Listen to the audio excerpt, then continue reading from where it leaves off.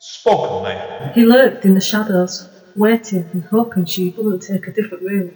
This was a usual room. He knew that. He knew her. Ghost of Me, the new book by Amanda Steele, can be found at Amazon, Kobo, Waterstones, and many, many other places. Hi guys, it's Andy N. Thanks today for downloading or streaming yet another episode of Spoken Label. As you may or may not be aware, Spoken Label was started in the beginning of 2006, and currently we have well over 150 sessions recorded since then. Although you can find it on various networks, the full archive is available for streaming and downloading at Spoken Label bandcamp.com.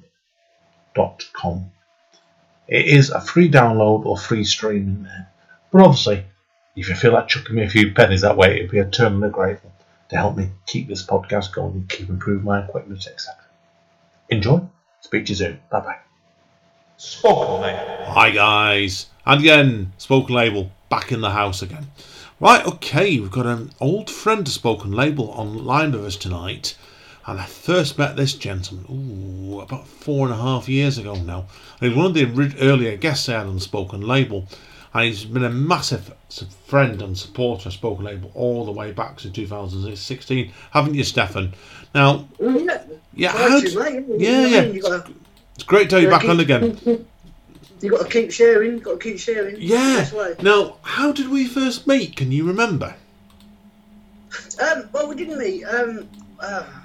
I misunderstood what Spoken Label was, so I sent you a message saying I've got a few poems if you want to have a listen to. And you said, and he said, let's just record an interview. And I did. And that was way back in the beginning, way back. Yeah. I'd only been writing poetry about 8 months back then. Yeah, for what it was. I knew you were fairly new at the time to it. Now, Stefan, obviously, introduce yourself to everybody so they know who you are, and tell people where your writing very briefly came from originally, and then we'll jump into what you've been up to the last 4 years, okay? Okay, mate, yeah. Well, I'm Stefan Gamble. I'm also known as Neanderthal Bard. I'm the current poet in residence for Crisis, the homeless charity.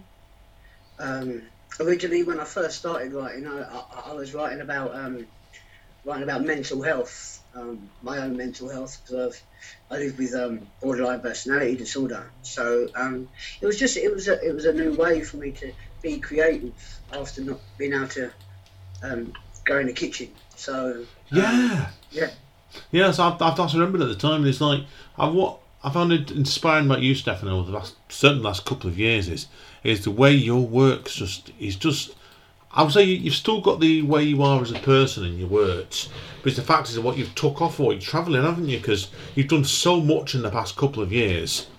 Like it was a nice.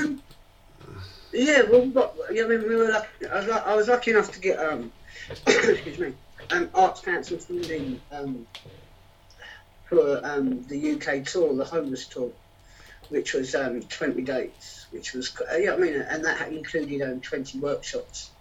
It was 11 workshops and another 9 performances. That was around all of our crisis skylight centres, which are our resource and education centres around the country. So I managed to get as far afield as we went to South Wales, Doncaster, Liverpool, Newcastle. You know what I mean? So only got 10 out of the 11 skylights. We didn't get Edinburgh in, but I'm due to go there very soon. Great stuff. You think like you're an interesting case here, Stefan. I'll tell you why, mate. Because when I first met you 4 and a bit years ago, I remember you being that nervous over talking to me, and I can actually feel the actual. Yeah, the tension that you're panicking your voice, but you've clearly gone on such a massive journey the past couple of years, haven't you, really? And do you look back at the way you were a couple of years ago? You have changed a lot in your work and the way your writing has developed. Well, I didn't know any of my poems off by heart back then. They were kind of like half in my head and half not. So a lot of the time I was tripping myself up by going off beat, off heart, and then not be able to find myself on the page when I forgot the words. So it was a very nervous performance. Yeah, I'd only done a couple of open mics before. It really was very early on. Now, I don't know. It's a little bit different. Yeah, I mean, the reason or the subject matter's changed now. You know what I mean? I've managed to get what I had, or you know what I mean, at the time, out of me. You know what I mean?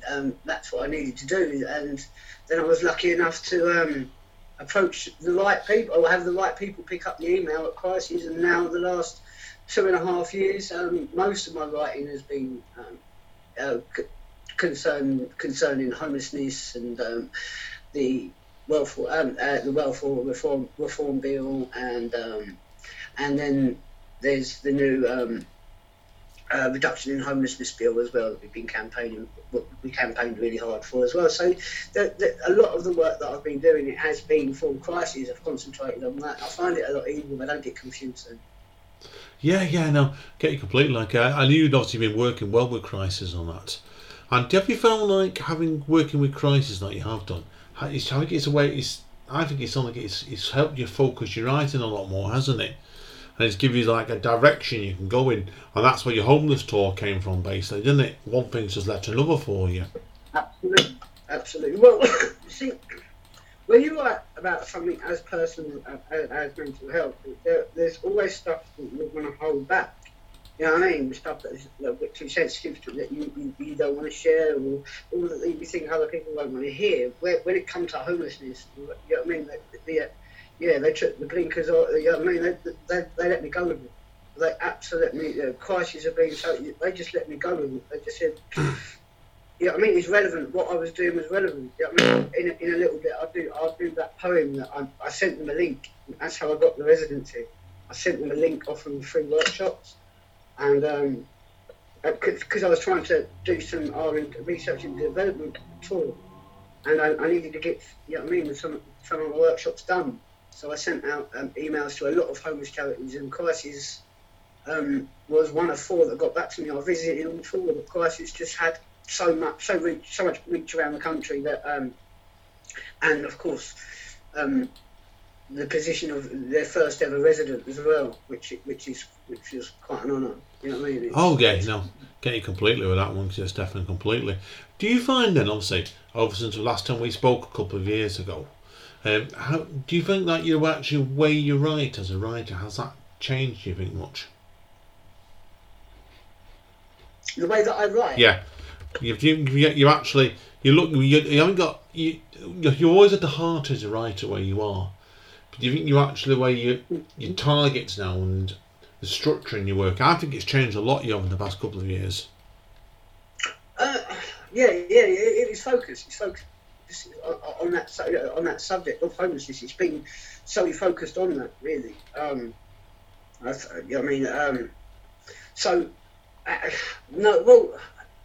See, what I've been trying to do is highlight the different faces of homelessness. You know what I mean? The fact that each person that is homeless has that in common, but their journey into homelessness is completely unique and individual. You know, and there are different faces of homelessness. It's not just people that sleep on the streets. In fact, new figures suggest that only 7% of registered homeless people, or the homeless that we know about, actually sleep rough. The other 93% are hidden.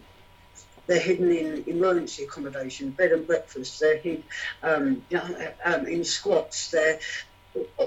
We've got a generation of sofa surfers. You know what I mean? It's actually spanning 2 generations now. It's absolutely crazy. Yeah, no, I agree with you. And it's like I keep off the politics for various reasons because what I do, you know what I do. But I do agree with you on this side of the topic. It's a very, very important topic to bear in mind. And you're looking at what was going on with the coronavirus at the moment. Like in Manchester, for example, they've been a big concert effort to try and get a lot of homeless people into like hotels and just get them off the streets and see them to protect them, basically. And have you found that a lot in London at the moment? Have you? So that last bit again. Sorry. Yeah, in Manchester at the moment, there's been a few people and like are basically making a concentrated effort to get homeless people off the streets. And what they've been doing is a number of major hotels have been putting them up basically to self-isolate people to protect them.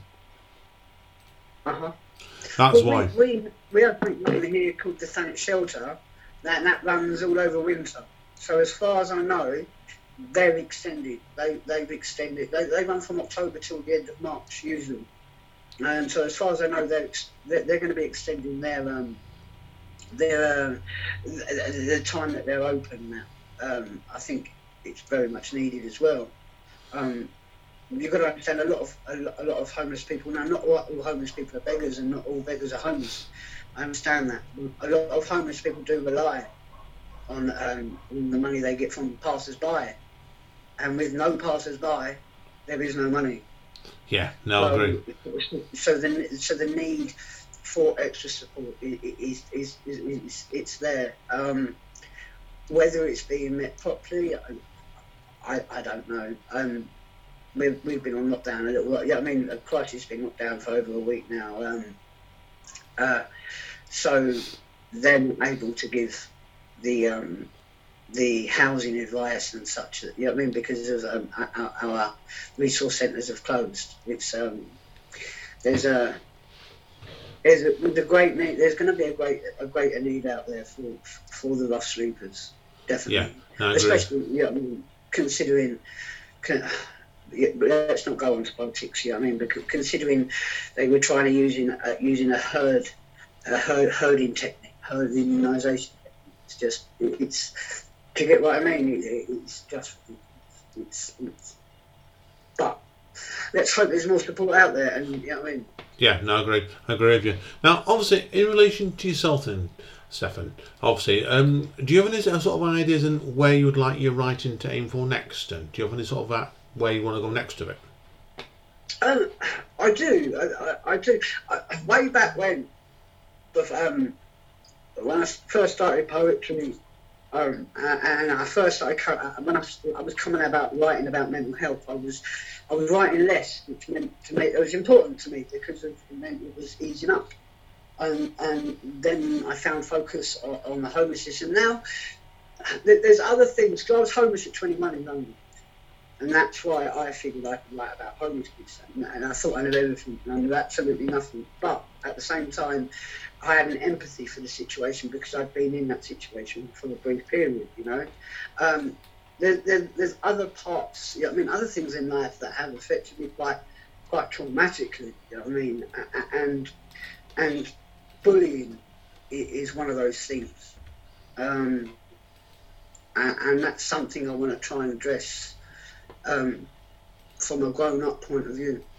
I don't think, because bullying isn't only happening in schools; it happens in workplaces, and there's so many people that actually just put up with it and then go home devastated every day. It affects people quite traumatically. I was bullied as both a kid and an adult.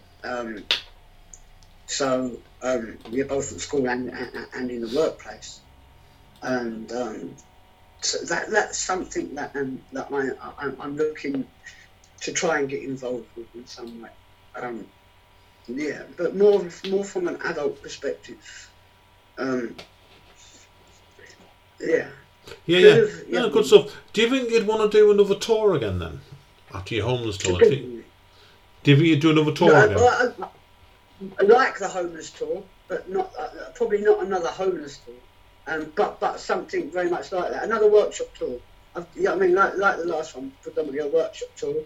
And then what happened was Crisis nailed on a performance and hired a place for each place that I went to. And then I also performed at another 5 cathedrals as well as part of that tour, because it was over the Christmas period. So they have their end of year service. So I performed at a few cathedrals.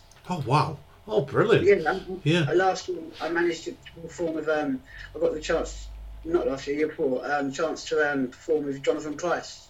Oh wow! Well done. Duetted with him, one of my poems. Oh, fantastic! Well done, mate.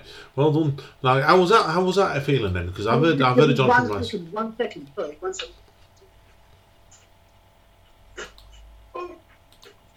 Well, the dog wanted to go out and Don't worry, mate. Don't worry, mate. Don't worry, mate. Tell me, how was it with Jonathan Price and duetting on one of your poems then? In the cathedral as well, wow. Yeah, Southwark Cathedral, yeah. Yeah, I've read it in Port Churchill before, yeah. We had a few rehearsals. He was just a lovely man. A very lovely man. Just absolutely chilled as anything. He was. It's really hard to explain. And he invited us to go to the Wyndham Theatre to watch Height of the Storm, and he invited us backstage. Me and Sarah invited us backstage to meet the cast, and it was just like it was just a really special night, very very special night. Oh, fantastic! No, good stuff, mate. It's always pleased me to hear stories like that. I mean, you've gone along doing things like that, and I guess anytime anybody's you're a perfect example, really. When anybody's an artist from the first start, you don't know how far you can go with it. And in your case, you've just gone further and further and further, haven't you? So, and you've kept pushing yourself, and that's a really inspiring story to hear that, mate. I'm glad we got you talking tonight about that as well. So good stuff, mate. No, good stuff, mate. Definitely with it. So, okay. Well, if people want to find out more about you, Stefan, where are they best going? I'm on Facebook as Stefan C. Gambrell. And Facebook decided to take my Neanderthal Bard account down, and I couldn't prove my name was Neanderthal Bard, so in the end I had to change the name to my real name. So everybody who was following Neanderthal Bard on Facebook or Insta, well, I'm still there. I'm just now Stefan Gambrell. Stefan C. Gambrell. That's it. I mean, I don't really get on Twitter or Insta very much. I have a look at Facebook every now and then. I'm a bit of a hermit, to be honest. I don't really. I find self-publicising really, really hard. Do you get what I mean? Yeah, I do. But what's good about you, Stefan, is like the fact is that you're always frequently sharing things of other people's, and that's what's good about you. You're a good sharer in that one. You respect other artists, and you're constantly helping them out, and people help you out for the same reason in reverse. Well, with the name Neanderthal Bard, it meant a lot more, because the idea of Neanderthal Bard was to keep sharing people's stuff. It was a amount of times I got banned from Facebook for sharing too quickly. You know what I mean? That was 3-day ban. Hey, I remember you telling me about that. Yeah. It was ridiculous. I spent more time in the sin bin than I actually did online. I remember that. Yeah. I forgot the question. No. So can you have it with me? I couldn't afford to rename my GoDaddy, so my website, I could have had neanderthalbard.com as well. When I'll sort that back out and get that up and running again. But just find me on Facebook, Stefan C. Gambrell. It says Neanderthal Bard underneath it. Drop your nod. You're always very chatty. That's always good to hear from you, mate. Definitely. So, right, Stefan, what we're going to do, mate, is we've pretty well finished all we need to chat about here. So, let me pause this recording, and when you're ready, in about 2 minutes' time, we'll get into a few poems for us. Is that all right, mate? No worries, mate. Right, bear with me a minute, mate, and thank you again. And hang around, everybody. We'll be back with part 2 in a minute. Spoken, mate. Hi, guys. Andy's still here with Stefan, and we now have an audience. Yeah, me. And who's the audience? Your partner.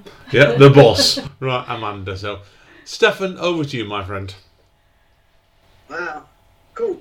Yeah, an audience of one. That's a well-attended event where I come from. Seriously, right now there are no events, so audience of one is pretty cool.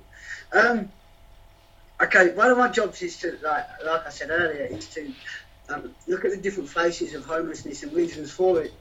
So this first poem looks at alcohol addiction, and it's called Free. This world is so cold when you have no hope.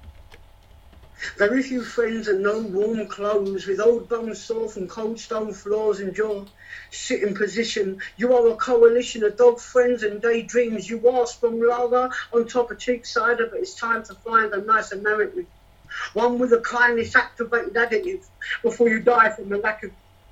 You see, you're not to blame. Homelessness came into your life uninvited while you were fighting with a fight in your mind, and now you're relying on passers-by to find the cost of your first frosty jack of the day, because it's that takes you away from those small change exchanges and those copper requests which you dodge death before you cough your last breath.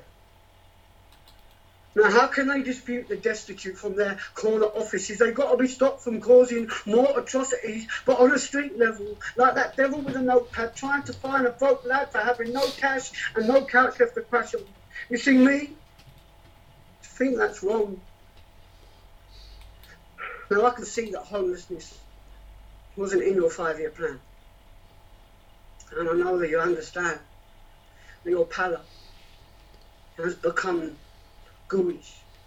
You started scaring off the tourists and those in smart suits, those overly astute business executives that are like set to a collective set list of smooth tunes and cool vibes as they decide to pass you by and not to give. That's their prerogative. And I see I'm just begging today. No songs filled with well-rehearsed verses because cash converters saw some worth in your tired old amp and your beat-up guitar so that you could buy some dog food. Maybe a couple of cans of special brew. You see, you were trapped by ice-cold mornings following sub-zero nights as your eyes tried to find an escape from another day on bended knee. Now they can see that you are homeless. They think that means free. Free to win. Free to free. Free to feel starving. Free to be disregarded. Free to what? Free to beg for loose change. Free to pray for an end of days. Free to what? Free to hide inside libraries out of cold. Free to eat food that's covered in mold. Free to what? Free to die in your 40s after drifting away from their daytime dash as another lost soul sings for their cash. Free to what? Free to what? Free to wonder what went wrong before singing Elton John's sad song Say So Much. Free to hustle, free to bust, free to slowly lose trust. And as cold nights storing at the end of short days in this whole high street come to stay. For obnoxious youths and prostitutes. Half-drunk yobs with loud-mouthed gobs, and as one girl sobs, you hear another girl laugh.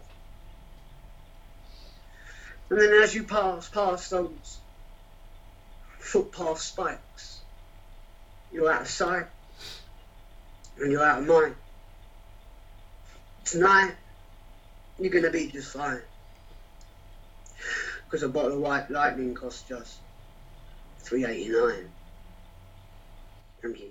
Brilliant, mate. Great start. That really strong piece. They didn't come on do that, wasn't it? Really, Mad's nodding head there saying you enjoyed that, mate. So great stuff, mate. So, okay, what's your second piece, mate? What's your second piece, Steph? When you're ready, mate.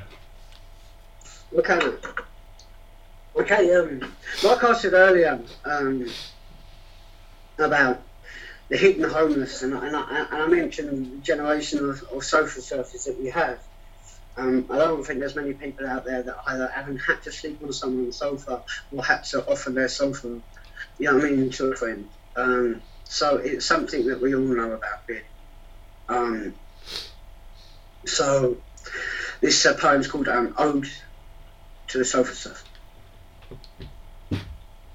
So I've been sitting here with my head in a mess, waiting for the rest to go to bed so it can be just me and the TV. You see, being alone isn't always lonely, as being lonely is not the same as being alone. It's their home, not mine. I lost mine a while ago. Now I still have hopes, but I don't roll those hopes up. It seems there will only ever be dreams here for 3 weeks and move on before too much of me is too much to take. I am one mate's sofa away from my own place, or no place at all. Now I carry all my life in 2 bags for life since the wife and I split. I still pick up the kids from school, because it's not their fault. So I see them most evenings, take them out every other Sunday, but one day I will own 4 walls, and one day I know I will own a wardrobe. I will stand next to a bed. I'll have books on a shelf, self-worth in check, right next to my self-respect.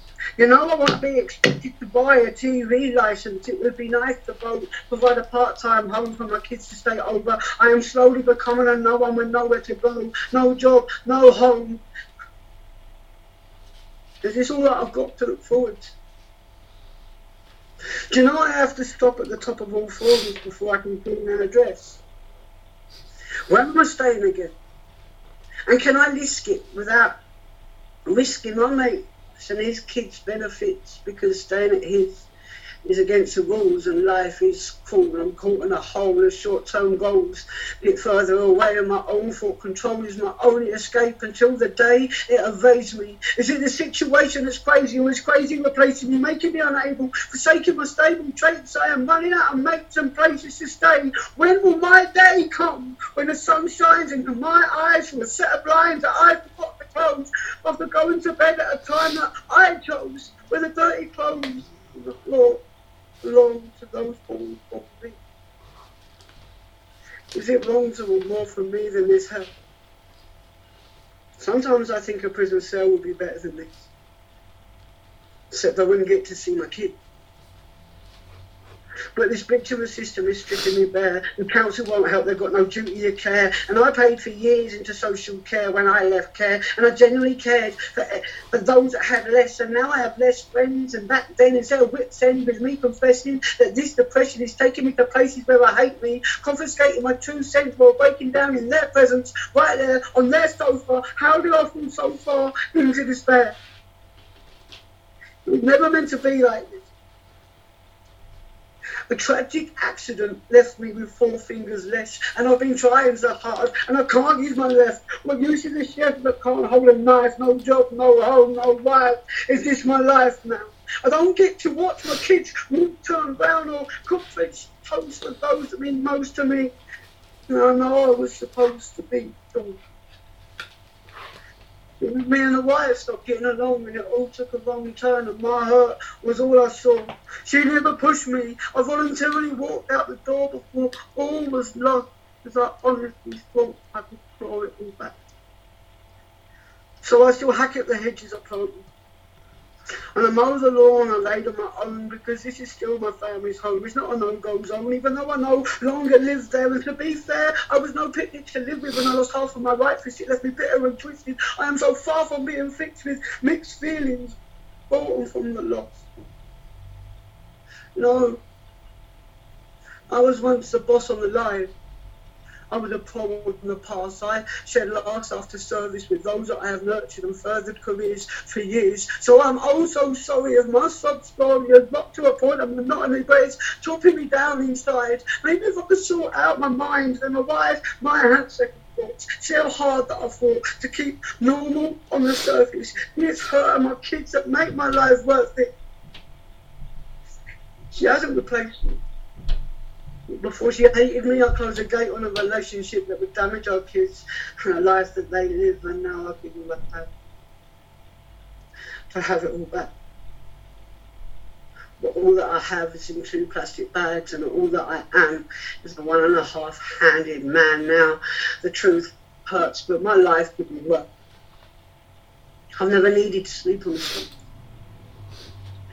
But the friends I have left are losing interest. Warm welcomes are too soon, wearing too thin, moving in and out again on a list of counselling, trying to deal with what could be seen as a small loss. But if I'd lost half a leg, then my life as a chef wouldn't be dead, and instead I can't cling on to a career that I've been in for years, so it slips from a grip that no longer exists. And the tears still stream as I disappear into dreams on these cities all owned by my friend. I dream of the garden that I shall tend in the hope of a happy end, being with my family and breathing again. But the separation is crippling. I feel emotionally brittle and weak. I feel like a freak of nature, and I still can't make her change her mind unless I change the way I see myself. Yeah, I've been to hell, but I'm on a return journey, turning hurt into burning ambition. My mission is leaving the lost behind. No longer mine to own. Until the day comes, I can turn around. You just go home. Thank you. Powerful, mate. That shows you there. It's like anyone who heard your session from a couple of years ago, Stefan, it was a really good session back then. There's no choice about it. It was. But could you feel really emotional, that, Amanda? Yeah, I'd be sat there thinking, "Ooh, you made me shiver," and that takes a lot to get me to shiver like that. Powerful stuff, mate. Seriously. I'm crying with you. Dude. Great stuff. I'm crying with you. Oh, you can feel it. You can feel he's crying those words, can't you? That one makes me cry. It makes me cry. I've had to abandon performances of that before. Yeah. Great stuff. What's your finale then, my friend? Well, I'm going to go back to old school. One I don't think I did for you before. I can't remember the ones I did for you before. I know the ones that I would have done, and I don't think I did this. I want to go back old school just because I could write back then. Do you get what I mean? The writing, I could write back then. My performance was just so full of nerves and so I've been going back over some of my old stuff and relearning the performances. Cool. This poem, you know the film Paul with Simon Pegg about the alien? You know it, don't you? That's the one. Yeah, they played. Yeah, we both know that film. Yeah. The little alien goes, "Evolution, baby," and I just love those. I loved it, so I wanted to write a poem that had something to do with evolution, baby, in it, and it was very tenuous, as you'll see when we get to the poem. But this poem's called Evolution, baby. Cool. If I can remember how it starts. You might have to pause for a minute. I've got it, yeah, here we go. Yeah, the first line always escapes me, and once I've got it, I'm alright. Here we go, anyway. And I think we all need a bit of love at the moment anyway, so this is a bit of a love poem. What's left to share once we've donated our hearts? Because I'm not sure if I'm going to have enough love to last.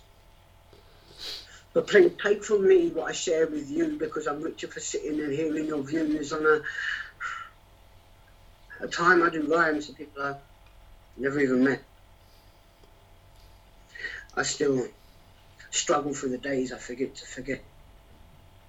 See, real love doesn't use the eye, it relies on what the heart see, but what's seen by mere mortals isn't always seen by me, as my reality lacks clarity, and apparently free thought is now forethought somehow, so I'm going to pull my jaw taut for now because I care about the fair, the just and the right, and I'm going to muster my mind, I'm going to fight right by your side, just not on the nights when my mind's Kentucky fucking fried. Look, real love is that feeling that our hearts imbibe, but it's only part supplied by mankind. It's like that essence protection. It's like my sense of direction. My morals have been hardwired into a blast-fired compass, encompassing a thin veil of guilt, but built on a strong foundation as they wait for salvation to appear. And do what? Breathe love from lost tears. Look, just don't be sad. We are the products of our mums and dads. So when you look in the mirror and take that smile looking back and make that what keeps you on track and true, because life is cruel without a network of selfless hands, easing the demands on the needy and the scared by the greedily prepared. Look, we're fucking amazing, so it's crazy to engage in the devastation of a majority for the compensation of a minority. All I want to be is a sentient being. I'd create a brand new beginning, and I'll be singing from the good pots. If you need love, then I've got lots. But then I take a look at myself, and these pieces that make me. This shit was tested in hell. This is evolution, baby. So now I fill all my voices with knowledge. And I keep my empathy sound. I'm just trying to become what makes my future self proud. Now the next line is the last line. So let's make it fierce and strong. You all own your own future. So let your futures belong. Thank you. Brilliant, Stefan. Great way. Fantastic, mate. I really, really enjoyed that, mate. I think it's great, powerful stuff, mate. I expect nothing less off you there, my friend. Definitely, mate. So, right. Well, that's the end of the session. Hang around. I need a quick word off mic. But thank you again. Let's hope we don't leave it 4 years before we speak again next time, mate. Definitely. No, mate. No. I'm here when you need me. Especially look, when we do this next online one, the one after this one. Keep me in mind, yeah? Definitely. Oh yeah, always. We'll definitely get you on board again, mate. You're a friend of Spoken Label, a friend of mine, and you're a friend of Amanda's now, definitely. So you've been very supportive to us. Least I can do for you, my friend. The pleasure's mine. It's been lovely to talk to both of you. The pleasure is mine. The pleasure is all mine. Right, thank you again, mate. Hang around, need a quick word of you. But this is Andy N. Thanking Amanda for tuning in briefly. I will speak to you all soon, guys. Thank you again, Stefan. See you soon. Bye. Spoken Label.